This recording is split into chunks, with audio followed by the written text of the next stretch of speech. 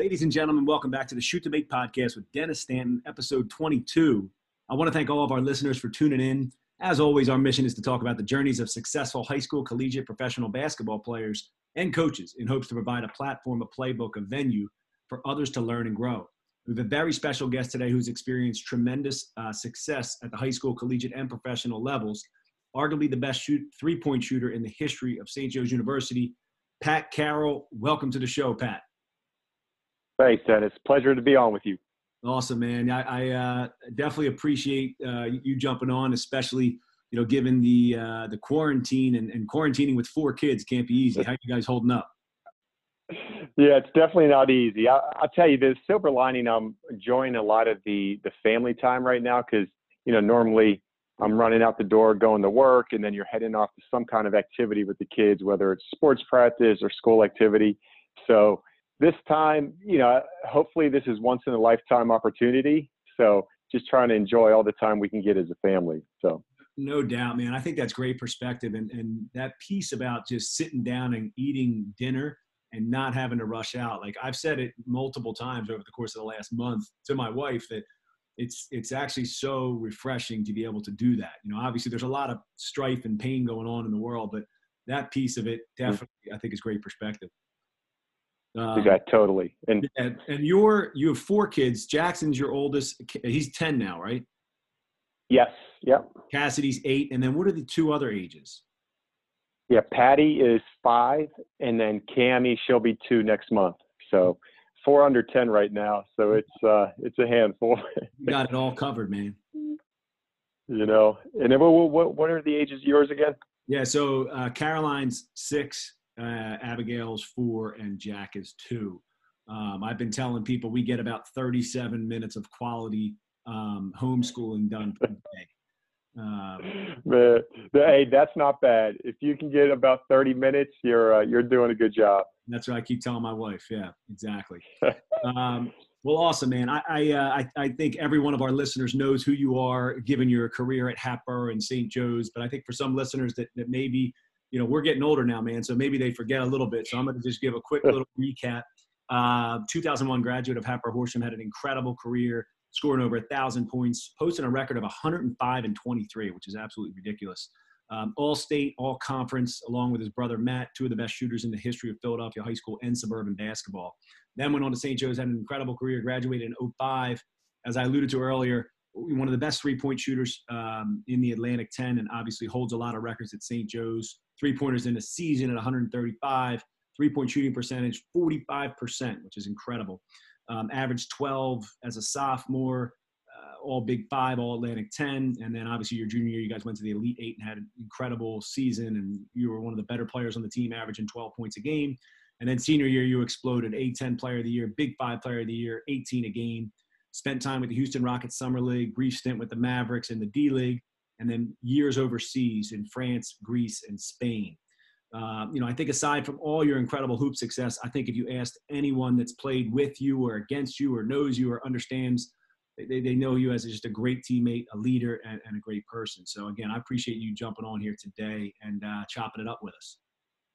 Absolutely, man. It's good to hear. You're bringing back a lot of good memories going through all that, man. It makes me sound a lot better than what I remember. Yeah, I actually had a lot of fun diving into because it's harder and harder as we get older to find stuff. So I was looking at media guides, online media guides from like 2005. And just going through your career is just incredible. And I definitely, with these journeys, I think so many people remember you playing in that NIT championship game or you going 5 for 7, as a junior at Wake Forest to go to the Elite 8. I think we all remember those moments, but I think it's so important for our listeners to hear about where it all started and the process and what it looked like when you were growing up. So that's kind of where I want to bring them back to, your basketball family. Obviously your older brother had a ton of success at Hatboro, Notre Dame, and the NBA. But what did that look like as you were growing up in a basketball sport family? Yeah. So, growing up, we grew up in Pittsburgh, and it's funny because basketball, we definitely got introduced to the game because of my mom's dad, my grandfather, he was the head coach of North Catholic High School in Pittsburgh for over 50 years. Wow. So, our Friday nights throughout the wintertime, it was like, go see a North Catholic game. And and that was it. I remember watching those guys, and they had some decent players, but they were like gods to me. It was like, man, and every Friday night we're going to see a high school basketball game. But but it wasn't just about basketball. Like my dad, he growing up, he played football, basketball, and baseball, and he was a quarterback at Penn State. And basketball, I'd say, was at the low end of the totem pole for him. I think baseball was his first love, and as his brother played for the Cincinnati Reds and won a World Series with them. So, baseball was a big part of my childhood growing up. That was probably my main sport until we moved out to the Philly area when I was about 12 years old, I believe. Okay, and then you move out to the Philly area, and then were you in 8th grade at Hatboro or 7th grade? Yeah, I was going into 7th grade when we moved out to this area, and it was basketball was pretty good in Pittsburgh, but you think when you move out to the Philly area and you get introduced to Sonny Hill and all the players, like I remember seeing Kobe for the first time. He played Rip Hamilton at the Palestra. I think it was the semifinals of the districts, and just seeing that level of basketball in the Philly area, I mean, it was incredible at the time. So it took my love of basketball to a whole nother level moving out to the Philly area. Interesting. And your brother, was he a junior when you were a freshman? You guys 2 years apart? Yes, 2 years apart. Years apart, got it. So your freshman year, his junior year, you guys obviously played on the same team for 2 years, but maybe you want to talk through about what that was like, obviously playing with your brother at the high school level, but your journey as a freshman. Like, did you go into Hatboro? You guys had a great coach, Coach O, who Ben Luber talked about on this podcast. But when you were a freshman, were you starting right away, or what did it look like? Yeah, so I came in and I did start as a freshman, and we had a really good team. We had Brian Martin. He went on to play at St. Francis D1, and a couple other solid seniors on the team. Matt was obviously a junior, and then I was a freshman. And it was a big step. It was the first time of my life that Matt and I got to play on a real team together. And going into that freshman year, I really had no idea what to expect. But I remember that first game, stepping on the court, just thinking, man, like the speed, the strength, the physicality, it was just, a whole nother level. And, in one sense, I wasn't ready for it, but, it's all about your effort. And, the main thing is, in 8th grade, I obviously played a bigger part on my teams. But then when I got forced into high school as a freshman, it's like, all right, you got to find your role. And, I wasn't going to dominate in any means in many aspects of the game, but it was just find your role. I can hit spot up shots and just try my best on defense. So that's kind of where I landed as a freshman. Yeah, and I think it's interesting too. You talk about the Philadelphia basketball and suburban basketball, and at that time, you had Plymouth Whitemarsh, who was very good, Norristown, who was very good, obviously Hatboro was very good. All these schools, Coatesville, as you alluded to earlier, when you were in high school, the gym would be packed. Sometimes, I think with football and basketball, there's still this element of purity at the high school level, which I still love. Do you have memories of just the packed gyms when you guys would play Norristown or PW? And can you speak to that a little bit as a freshman or sophomore, as an underclassman, what that felt like? Yeah. I mean, I remember freshman, sophomore year, we would battle with Norristown when they had Marquez Green and a few other guys. That they were a great team, and just the battles were just crazy. And then PW, you look at their teams with Chuck Moore, Abdul Collier, Gene Shipley. I mean, they had John Salmons. I mean, they had so many good players on that team.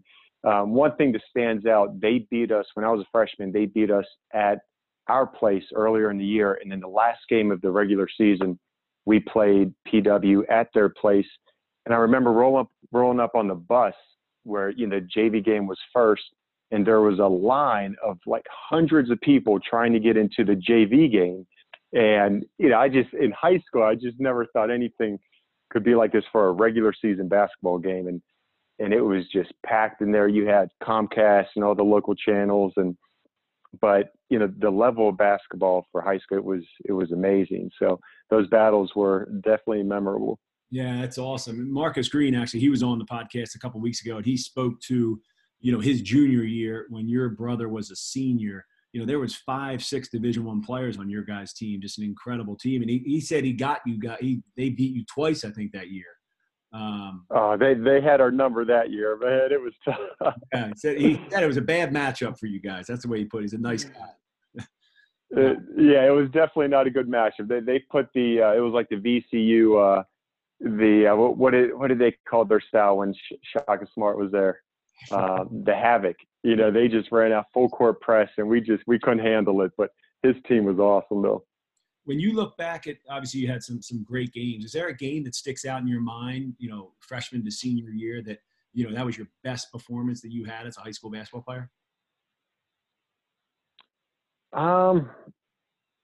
Yeah, I mean, there's a couple moments. I think that one game against PW when we played them freshman year, I don't remember how many points I had, maybe 10 or 12, where, by no means was dominating the game, but I think it was one of those moments where, I had a couple nice passes at the end of the game and hit a couple shots that it just made me realize, like, hey, I can excel at this level, even when you're playing on the same court as guys like John Salmons and Chuck Moore and those kind of players.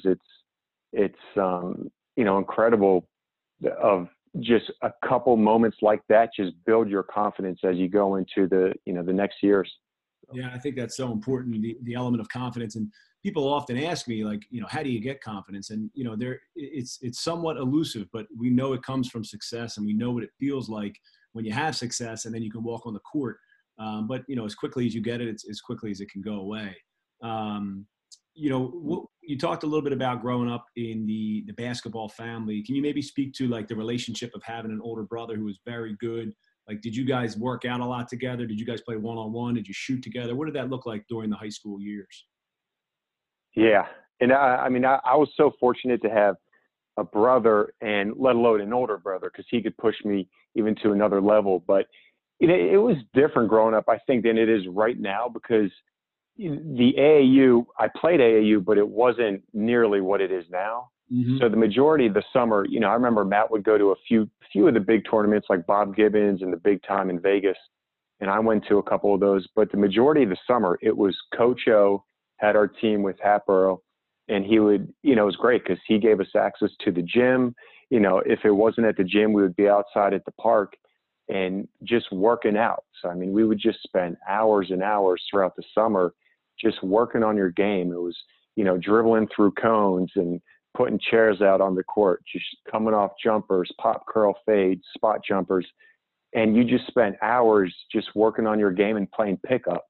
And, I think it was a benefit for us, the fact that we just got to spend so much time working on our game rather than having to worry about, traveling to all these tournaments, which, yes, there's definitely a time and place and some great benefits to playing AAU basketball. But if you can spend the majority of your time developing, I think it was great. And having an older brother to do that with, I always had a workout partner. So, yeah. No, that's I love that perspective too, because so many people get caught up on which AAU team to join, and this is going to make or break my recruitment. And the reality of it is you have to find the fit that works for you. And when I say fit, I mean like somewhere where you're going to actually play. Like if you're playing pickup at the Carpenter Courts at Hatboro, like you're going to get better if you play for 2 hours and you work out and shoot before that. And, even like one-on-one, like you could play one-on-one against someone that can't make a jump shot, but you have to figure out how to score on someone that's trying to keep you away from the basket. And inherently you're going to get better by doing that. Completely. Yeah. Just getting the reps in. Yeah. So you guys, obviously, you worked really hard. You worked out. You guys had both great careers at Hatboro. When you look back, when did like the recruitment process start for you? Was it kind of end of sophomore year, end of junior year? Or how did you get recruited, and what other schools were you looking at?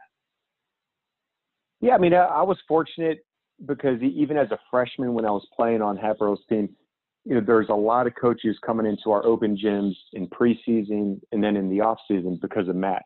Mm-hmm. So, I was definitely fortunate in that aspect where I had an opportunity to get in front of these coaches at a year or two early. Mm-hmm. And then I'd say around the sophomore years when I went to a couple of AAU tournaments and, started getting recruited. St. Joe's, Coach Martelli, I love him, and obviously he was one of the first ones because he was recruiting Matt initially, and then Matt ended up, going to Notre Dame. But I kept that relationship with Coach Martelli, all throughout my high school career. And there's a few other schools. I wasn't heavily recruited by the top schools in the country. I was looking at Rutgers, Duquesne, a lot of the A-10 schools. Okay. I was looking at, but I think my relationship with Martelli while he was recruiting Matt helped a lot. And ultimately it came down to I played against Jahmir. I played with him in the Donofrio tournament each summer. And that relationship there with Jahmir, having the opportunity to play with him in a relationship with the St. Joe's coaching staff was like, man, I couldn't pass up St. Joe's with that. Yeah, well, you definitely made the right decision, and we'll definitely get into that and playing with Jahmir and that historic run. For AAU, who'd you play for, Sam Rhines? Yep. Yeah. Played. It was a little bit of a mix. So I played with Sam Rhines, and we had great guys with a couple of my Hapoel teammates with Chris Wyatt, Dave Luber, Brian Nowitzki, and Kinsey. Sometimes we had a number of Hapoel guys, but then there's Jay Joseph, Dave Brooks.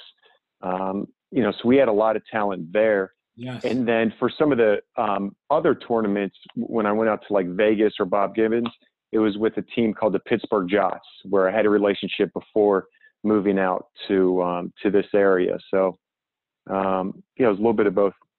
That's cool.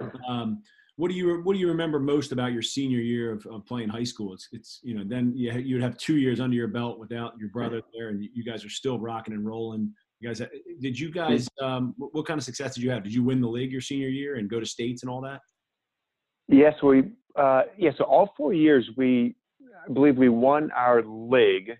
Okay. And then we made the states every year. And then my freshman and senior year, we made the district finals. We lost to PW freshman year, and then senior year, we lost the district finals to Coatesville when they had John Allen, and they had a real solid team that year. Yeah, yeah. And so your senior year, at the end of when did you commit to St. Joe's? I committed at the beginning of the year. So, it was kind of a nice weight off your shoulders where there's no pressure and you're trying to perform just for the good of your team versus, trying to put yourself out there and some of those people, I feel bad when they don't make the decision till later and they're trying to get the best school they want to get recruited by. So it was a nice weight off my shoulders doing it earlier in the year. No, it's so true. And I think so much of it's about, the element of pressure that especially it seems like each year, given the fabric of our society and social media and the willingness to show other people how good you are at whatever it might be, kids put so much pressure on themselves to be successful. And then on top of that, you have the pressure of the college decision. And, what you're articulating there, I see happen all the time with our student athletes. And you talk about the finding the fit and having that level of comfort with Coach Martelli, the coaching staff, Jahmir Nelson. When you got to St. Joe's, how was the transition for you? Did you have any challenges freshman year or things that you remember, hurdles that you had to climb when you first got to St. Joe's? Yeah, I would say it was a big time hurdle going into college. Now, I knew signing at St. Joe's with the guys ahead of me, I knew I wasn't going to get much playing time freshman year. We had big time guards with Marvin O'Connor, Naeem Crenshaw. Of course, Jahmir was the starting point guard. My teammate that came in the same year was Delonte West. So we had tons of guards in front of me. So I wasn't expecting to play much freshman year. Okay. And it was, I didn't redshirt, but it was almost like a redshirt year where it was so valuable to sit back without having the pressure to perform on the court during games and just get caught up to speed. Because honestly, mentally, physically, I wasn't ready to perform at that level as a freshman. So it was, in essence, almost a redshirt year, but just, being able to get in the gym, work on my body, work on my skills, and understand, what do I need to do to contribute on the court with players of this caliber, of this speed. So, I needed that time to work on a whole lot of things. Yeah, absolutely. And what did that look like for you? Was it mostly structured by, the coaching staff? Like, did they have you, obviously, other than your actual practice, outside of your practices, Did they have you on like a lifting regimen and a shooting workout, in the summer and the spring and the fall, or was that kind of on your own? Yeah, it was a little bit of both. They gave us a lot of freedom. Every summer I spent on campus at St. Joe's taking summer courses.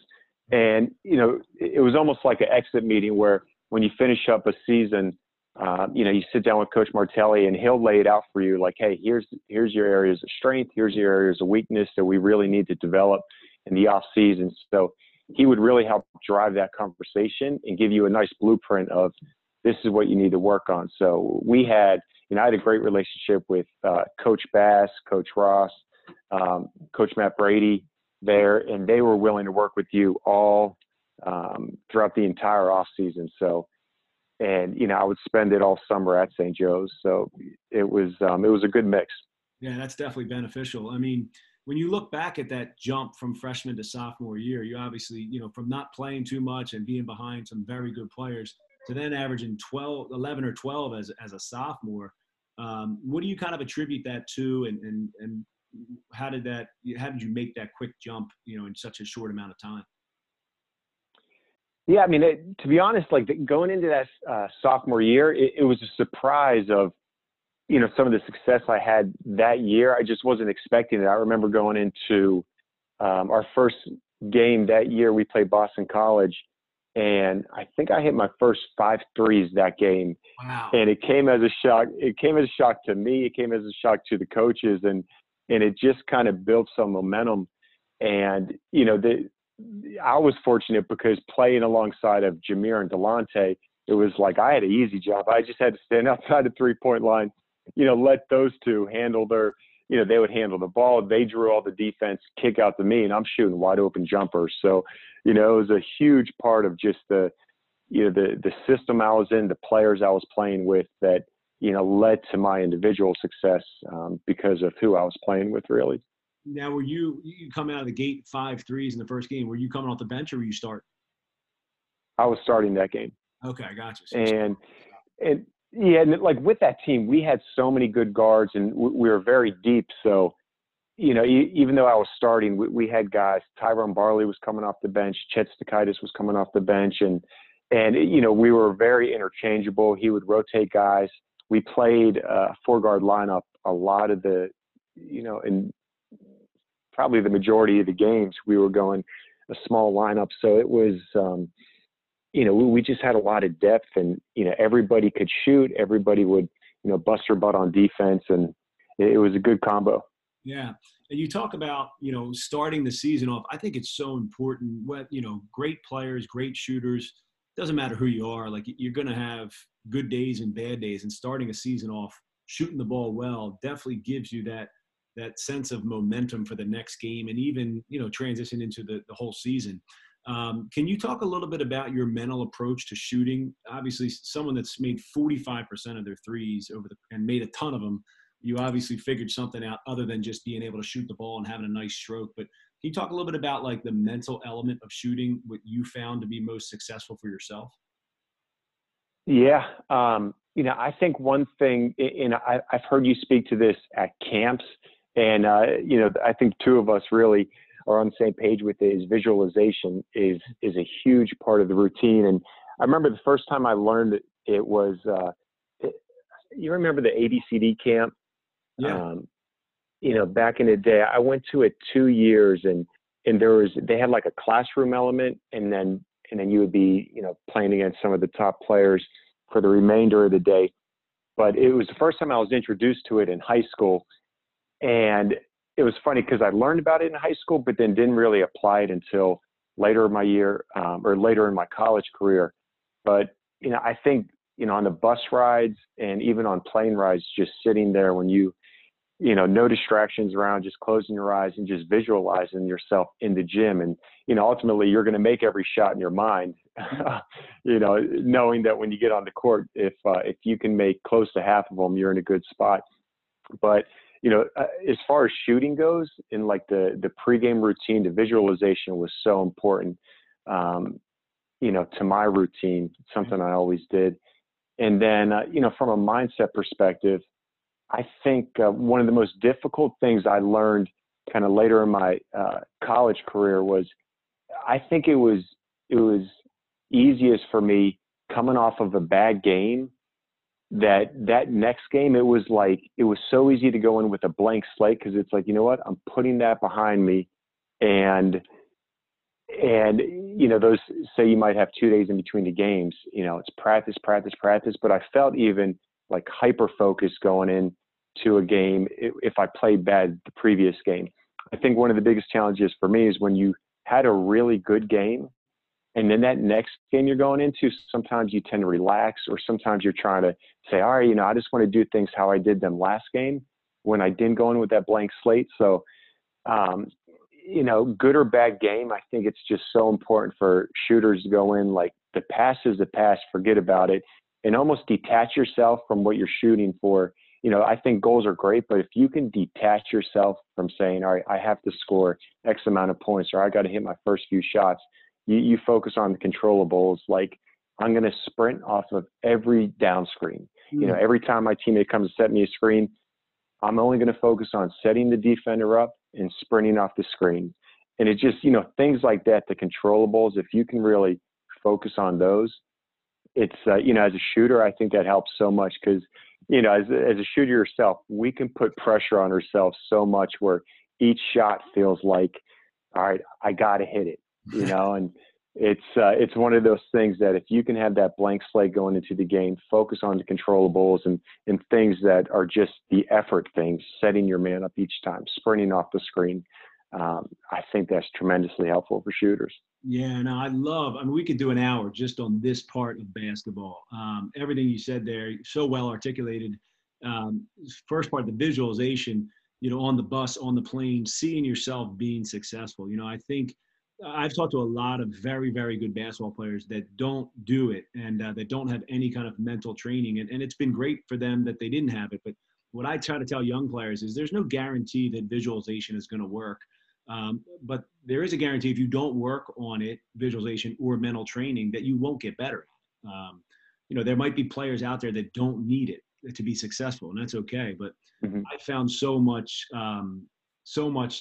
value in it with respect to in college and professionally that, I started working with players and started trying to get players to do it as well. And it's worked really well. And then the other piece is about the blank slate. When you talk about the blank slate, I think when I would have a bad game, I remember going to a locker room at halftime, visualizing a blank slate and feeling a blank slate in order to get ready for the second half. And that really helped me over time. I love it. Yeah. I love it. And I like too how when you speak to that, where you're not, it doesn't have to continue the whole game. Like you can approach each half as literally a whole new game. And then even, if you're playing quarters like overseas or, even possession by possession, if you can break it down and approach it with that blank slate, like I love that example, just, going in at halftime and, put it behind you, man. Yeah, it's so true. It's so true. So at St. Joe's, you obviously have a great sophomore year, and then junior year is the year you guys were, 27-0 or 27-1, and you went to the Elite Eight. Is that correct? Junior year? Yep. That was junior year. So incredible run for St. Joe's, for you, pretty much. I mean, the whole city of Philadelphia. It's interesting. I mean, I'm a Philadelphia fan. I don't watch a lot of sports, but how the city takes ownership of St. Joe's or Villanova or whoever it is. It was just an incredible run. When you look back at that team, what do you think separated that team from, some of the other teams you were on, or what made that such a magical season aside from obviously winning a ton of basketball games? Yeah, I mean, I think the easy thing to look at is, talent, and that was definitely apparent when you have 2 first-round draft picks with Jameer and Delonte. I mean, you got to have some horses to win, to be a successful team. That's for sure. But I think that the uncommon things that you look at is like the leadership that Jameer and really others exhibited on the team. I think that's some of the things that made us unique and made us successful in that team. Like, for example, one of my favorite stories about Jameer is when you think about him going into so he made the decision, he could have been potentially a first round pick leaving after his junior year. And he had to make the decision, am I going to come back for my senior year? He obviously decided to. And that shows the rest of the team, like, all right, he's really invested in this team because he passed up guaranteed millions of dollars. He had his son Mir when he was in college. So, I don't care who you are. If you have a young kid and you're passing out millions of dollars, I mean, that shows an investment, that many people would never come close to. Absolutely. So, and then I remember him senior year, we're sitting down and a reporter asked him, said, Jahmir, you're a potential player of the year candidate for college basketball. You're a potential lottery pick, guaranteed first round pick in the NBA. You're going to have a really good team this year, maybe make a run at NCAA tournament. Share some of your goals with us. And he paused for a second and said, my only goal is to be the greatest teammate that these guys have ever played with. And, as he's sitting with us saying these guys with all of his teammates around there. But when you think about, Jahmir, he ended up being the National Player of the Year. He was a first-round draft pick in the NBA, led St. Joe's to, the greatest team in school history, all the accolades he had, but his goal going into a senior year was to be the greatest teammate his teammates have ever played with. I mean, who says that? That's and awesome. When you think, from a player's perspective, it's like, all right, if I got a leader like that, it made it easy for all of us to kind of fall in line. And it's like, look, we're all invested. We're all doing this for the team. And, I think when you look at his leadership from that perspective, I mean, it was almost a trickle down effect. And we all kind of, we had a lot of specialists on the team, but we all, played into our role with Jahmir and Delonte doing most of the scoring. I did the 3-point shooting. Chet did 3-point shooting as well. Tyrone Barley was a defensive specialist. Dwayne Jones, John Bryant handling things down low. It made everything fall into place. But I love that story about Jahmir. With everything he had riding on that year and everything he was going to become in the NBA, and his only goal was to be the greatest teammate ever. But then I think the greatest part, he accomplished everything then. He was National Player of the Year. He, had the greatest team in St. Joe's history. It's, he was focused on his teammates, but achieved all the individual goals as well. Yeah, I think that's an awesome story, and I appreciate you sharing. And I think so much about Jahmir Nelson and really just great players that also espouse great leadership skills. And you could tell, they're authentic and they're genuine. I mean, some people can say, I'm about the team and team first, and, I don't care about individual accolades. But I think there's some players and leaders out there that right away, they're not paying lip service. They're actually, doing what they're saying, and they're living up to what they're saying as well. Totally. And he was as genuine as can be. And you can tell, like you said, the guys that, don't walk the walk. That's the truth. So, Pat, you talked about, when you had a bad game, rather, it was easy for you to jump back in that next game because you felt like, you had a clean slate and you could, get some positive momentum back. After your junior year, you had an incredible year, all Atlantic 10, and then obviously just all the success that the team had. Did you feel like there was pressure going into your senior year where you guys graduated a ton of incredible players? Can you maybe talk about those, your senior year, the early parts of your senior year, and what that felt like? Yeah, it was going into senior year was definitely a roller coaster ride because you think about the success we had the previous year with the Elite Eight run and going 27-0 in the regular season. I got injured in the preseason, so dislocated my shoulder and sat out for about 6 weeks going into it.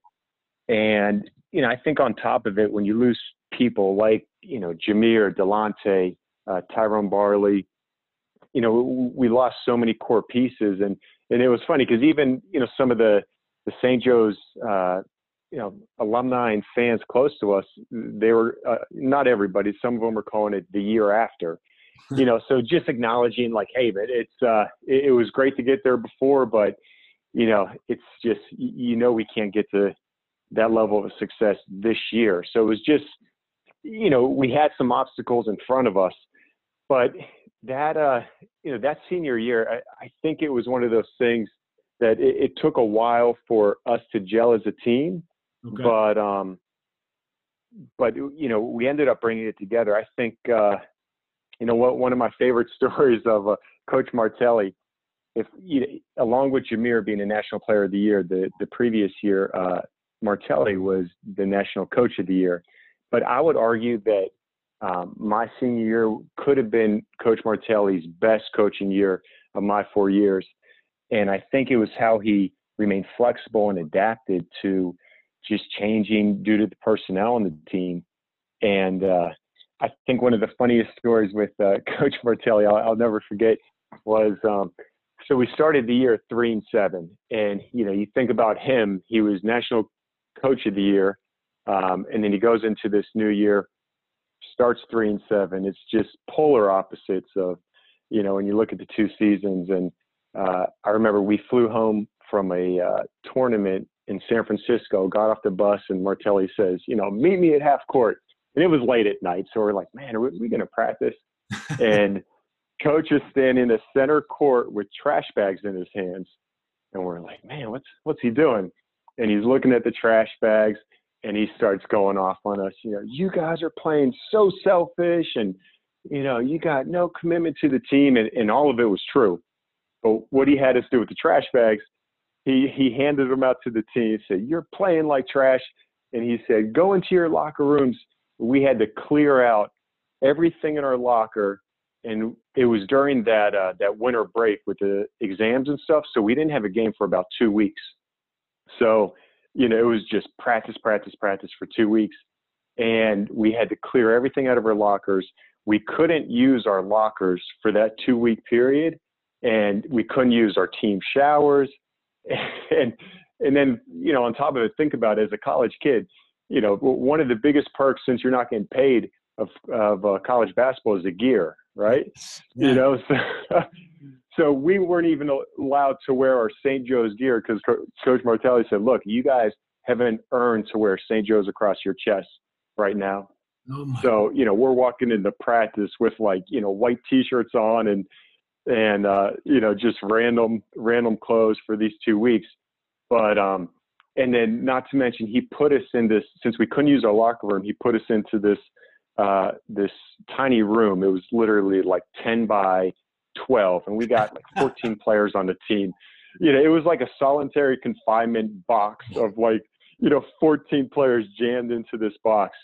But I think the amazing thing about it, and I really do believe it was this strategic plan that Coach Martelli had, that he saw our team starting 3-6 that year.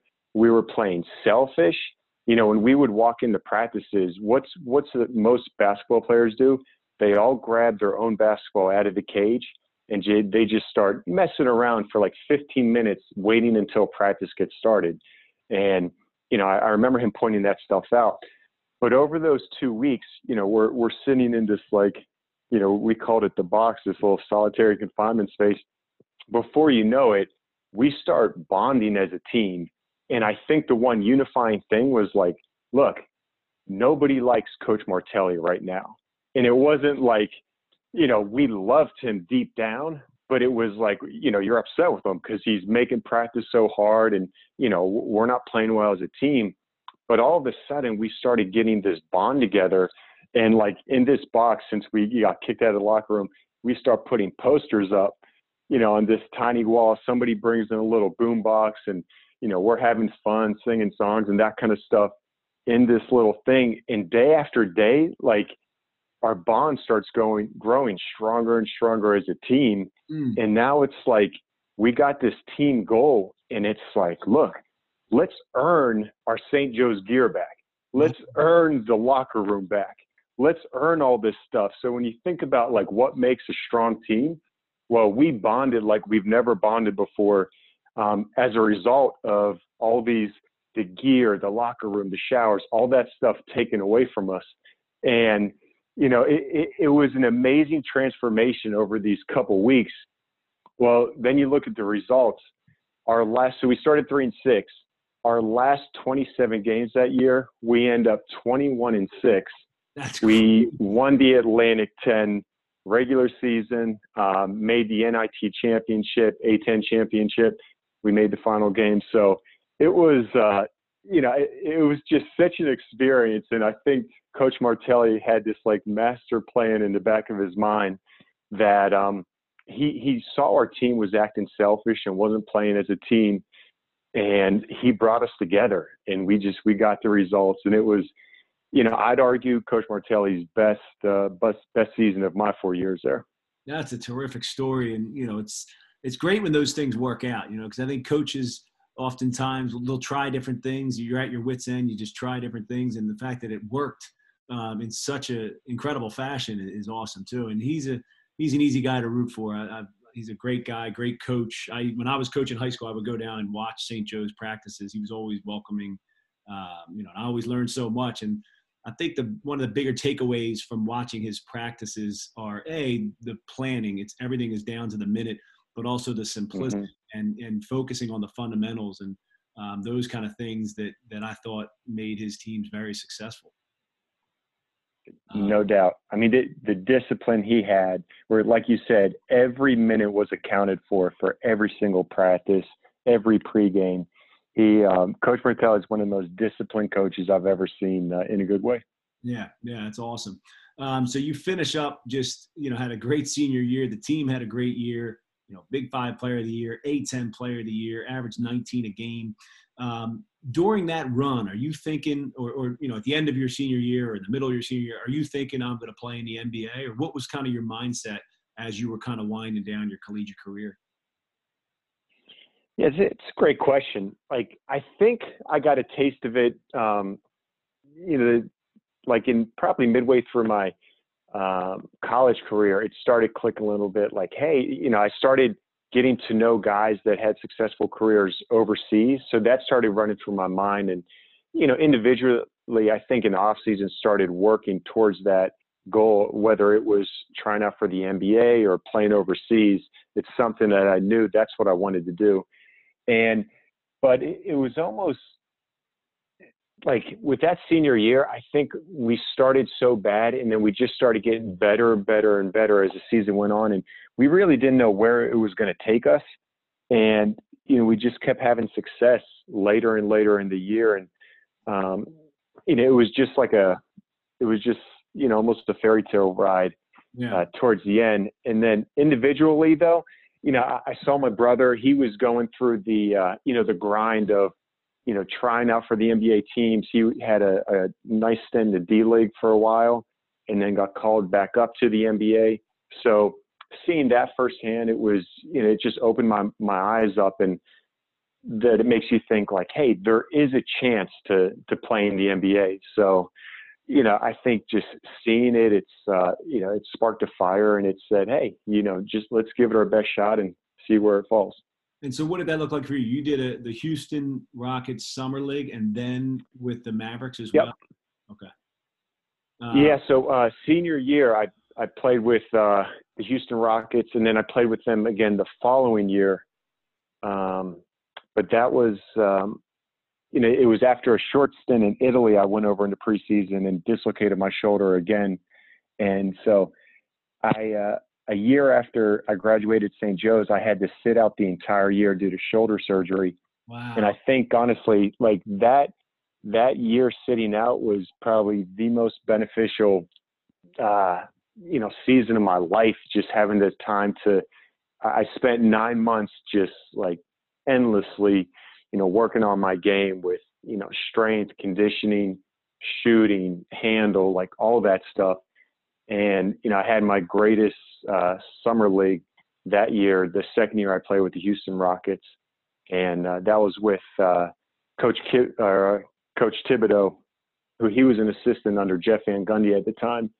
And, he was one of the hardest coaches ever played for, but one of the best coaches for sure. And we went undefeated that year in the summer league, and, got a lot of attention coming out of that summer league. And then out of that summer league, is that when you went to Dallas, or when did the Dallas Mavericks stint happen?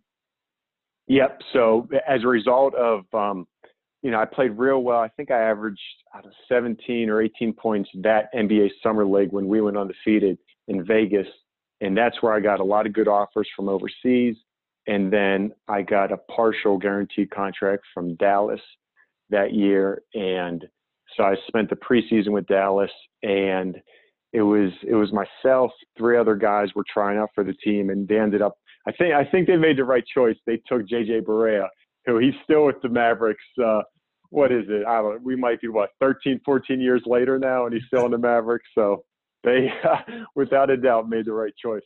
And what was that like during your time with the Mavericks? I guess who was on the team? Like Jason Kidd, Dirk, obviously. Who were some of the players? It was Dirk. So it was the team that, if you remember, the season before is when they were up. I think they were up 2-0 against Miami Heat when D Wade just exploded in the finals. Okay. And they had Shaq as well. And Dallas just gave it away. And so I remember I was down there. Me and the other rookies were down there in the summer. And then I'll never forget it. It was Jason Terry.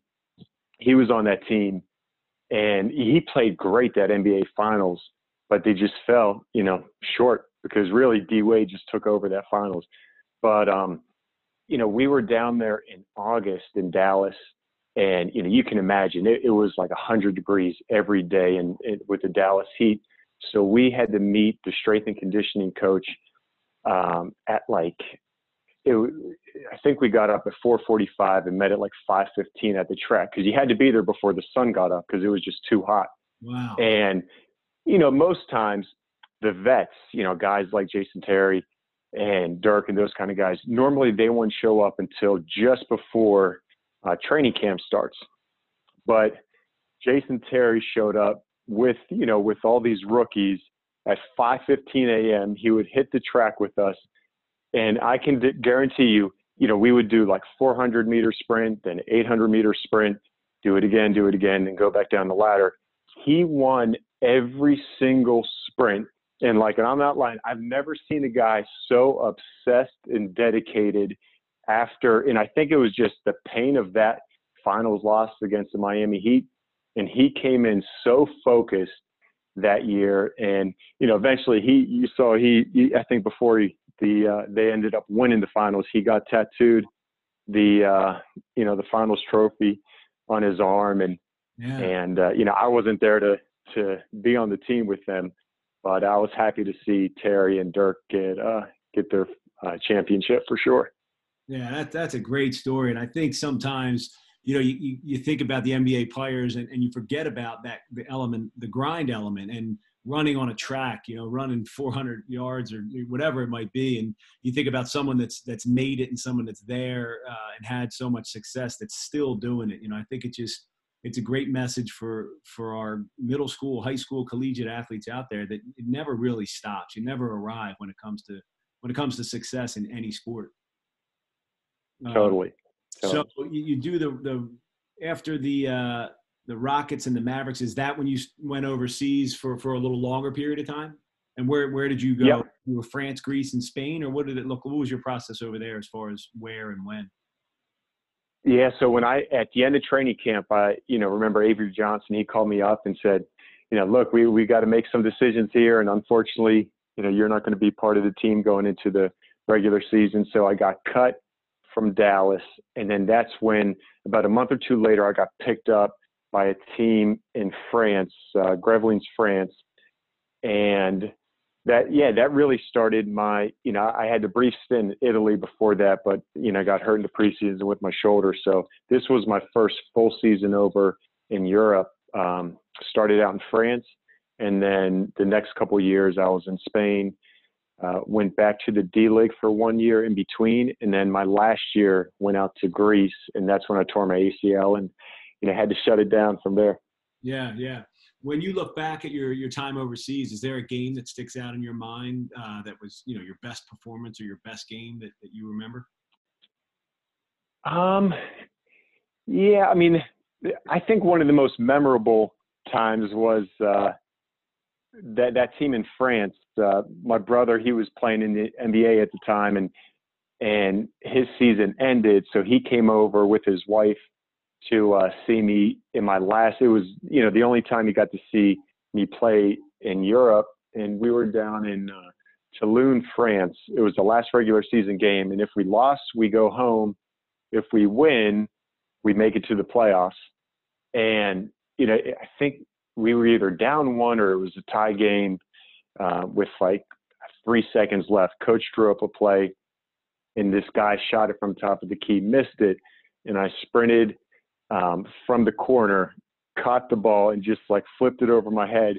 And it was my only game-winning bucket as time expired. Like I hit some, with like a second on the clock, but this was, the only bucket of my life as time expired was a game-winning shot. And to have my brother there in the stands, like it was an awesome experience.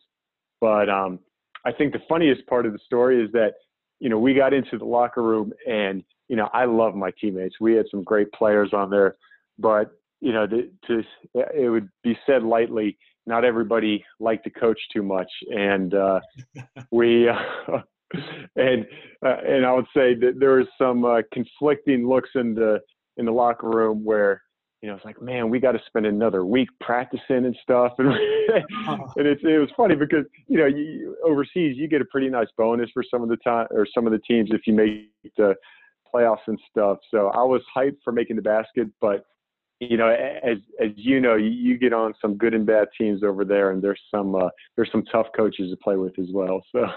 Yeah, absolutely. It's definitely, you're rolling the dice every time you sign a contract and what's going to come of it. And but that's a cool story. Definitely a good way to end the regular season.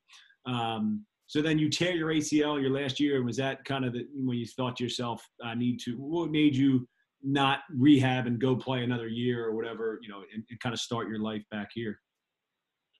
Yeah, so I actually did rehab, and I got the surgery, started doing the rehab, and I had the expectation that, hey, I'm going to, keep my career going and give it another shot. But after about, it was probably 8 or 9 months when the start of the season, when, the end of August, when most guys are heading back overseas, it was probably the 8 or 9 month mark. And I just wasn't fully prepared yet. I wasn't ready to have that 5-on-5 contact yet. And the thought of spending like literally 2 years out of the game, and I was approaching 30 years old at the time, and it just, I just said, I got to move on. But I had the expectation when I first got the surgery and was injured, I was trying to make it back, but just wasn't ready for the start of the season, and just had to make that tough decision where, when you're over there, I mean, basketball, it's your whole life. It's something you love, something you've been doing forever. And when that reality hits of like, all right, it's time to move on. It's not easy. Yeah, no doubt. Well, that's great stuff, and I think, obviously it was fun for me to I know everything you accomplished, but looking into it more closely this, last night and this morning, do you ever look back and, on your incredible high school career, college career, and then obviously your professional career as well. And do you ever look back on those days and smile in realizing how much you accomplished? Yeah. I mean, it is so nice to look back. And I think, and you can relate to this, having kids now, and you can just share some of the experiences and stories with your family, with your kids. There's so many memories you get. And not just like it's not just the good teams and the good games that you had, but the obstacles that you had to overcome, like the injuries. There's always a silver lining in there, and trying to share those lessons that I learned with, with friends and definitely with my own kids. It's great to look back on, but, outside of the games and the accomplishments, the relationships that you've built, it's, I think that's really what it comes down to. And, with my high school teammates from Hatboro Horsham, I mean, we had my senior year, we had 9 seniors on the team, and, we're best friends to this day with, so many of those guys. So, and then of course the St. Joe's guys as well. And, That's really the most memorable piece that you can pull out of all those teams. No, I think that's great perspective, great insight. And I try to tell our student athletes as much as possible, as much as we are caught up in performance and outcome. You talk a little bit about outcome here today to try to separate yourself from the outcome. I think as much as student athletes are caught up in that, sometimes they do lose sight of the, relational gain that they will have at the end with the people that they're meeting, the players and the coaches and things like that. And you speaking about it here for the last hour, I think is very helpful for our listeners. So really appreciate you jumping on here, man, and taking the time, especially with 4 kids in quarantine. I don't know how you found the quiet room, but I really appreciate you doing so.